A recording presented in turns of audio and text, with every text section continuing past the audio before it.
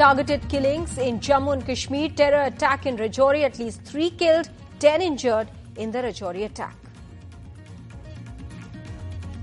Another stampede in Chandrababu Naidu's public meeting in Andhra Pradesh, Guntur, this time 3 killed in TDP leaders' rally.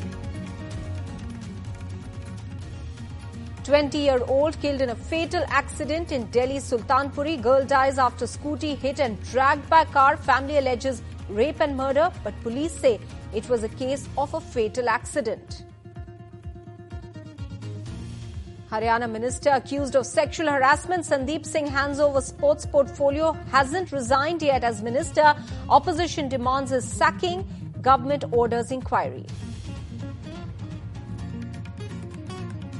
Delimitation row in Assam, merger of 4 districts with others, says the chief minister, but protests erupt over the merger of districts.